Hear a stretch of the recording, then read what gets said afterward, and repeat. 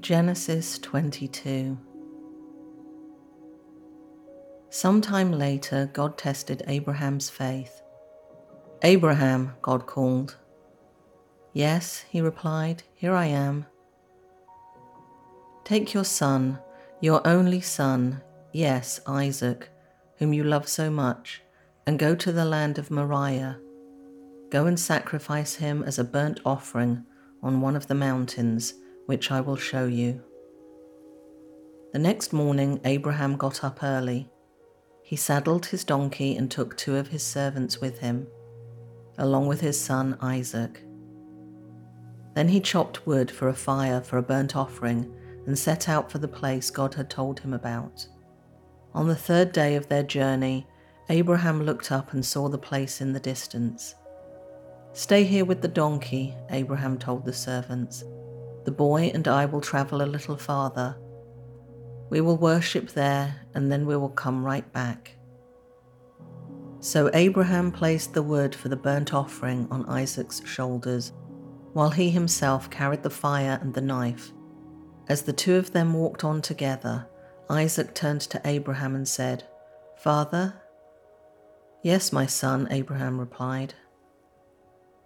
"We have the fire and the wood," the boy said, "but where is the sheep for the burnt offering?"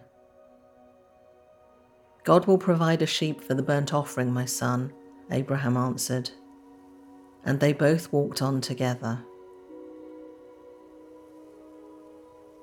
When they arrived at the place where God had told him to go, Abraham built an altar and arranged the wood on it.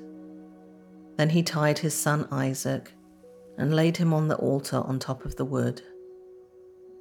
And Abraham picked up the knife to kill his son as a sacrifice.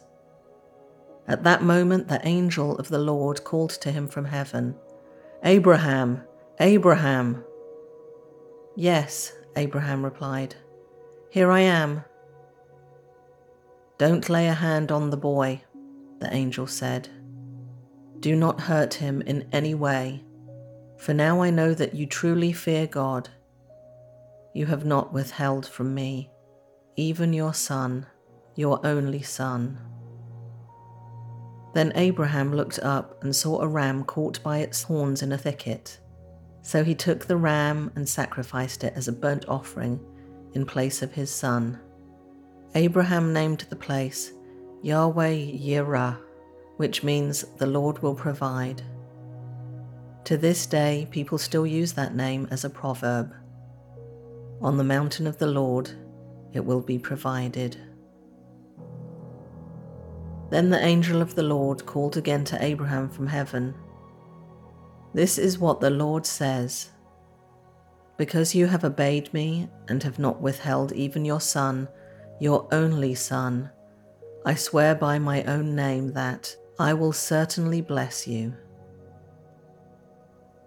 I will multiply your descendants beyond number, like the stars in the sky and the sand on the seashore. Your descendants will conquer the cities of their enemies, and through your descendants all the nations of the earth will be blessed, all because you have obeyed me." Then they returned to the servants and traveled back to Beersheba, where Abraham continued to live. Soon after this, Abraham heard that Milcah, his brother Nahor's wife, had borne Nahor 8 sons. The oldest was named Uz. The next oldest was Buz, followed by Kemuel, the ancestor of the Arameans, Kesed, Hazo, Pildash, Jidlaph, and Bethuel. Bethuel became the father of Rebekah. In addition to these 8 sons from Milcah, Nahor had 4 other children from his concubine Reumah. Their names were Tebah, Gaham, Tahash, and Maacah.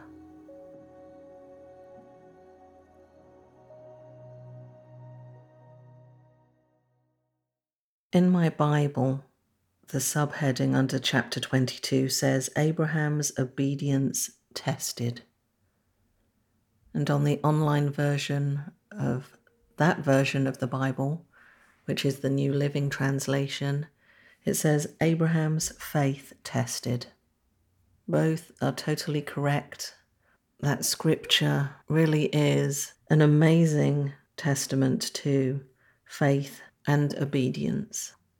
Because Abraham calls his son boy in the scripture, I just had it in mind that Isaac was probably only about 10 years old or slightly younger. So I thought, let me do an online search and see how old Isaac actually is, roughly. And that varied from about 20 years old to 36, which is a pretty big swing, and certainly older than what I would consider a boy. Imagine being Isaac, following your father, trusting him and having faith that the Lord would provide the sacrifice. The photo for today's episode is from Cancun, Mexico. And I chose it because in the scripture it mentions that Abraham's descendants will be countless millions like the stars of the sky and the sand on the seashore. Think about the beaches of the world, how much sand there actually is, or how much is visible on the seashore. Cancun actually doesn't have deep beaches at all, but the water is the most spectacular different shades of blue and teal because of the sand that is visible through the clear water. It's absolutely spectacular. And this photo just amplifies the stunning colour of the water there. I hope you enjoy it. Been to Cancun? I'd love to hear your stories.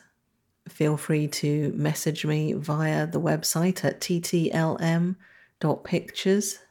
While you're there, you can also listen to any of the episodes, the 70 previous episodes to this one, as well as download a full res version of any of the photos that go with the episodes. So until next time, make it a good one.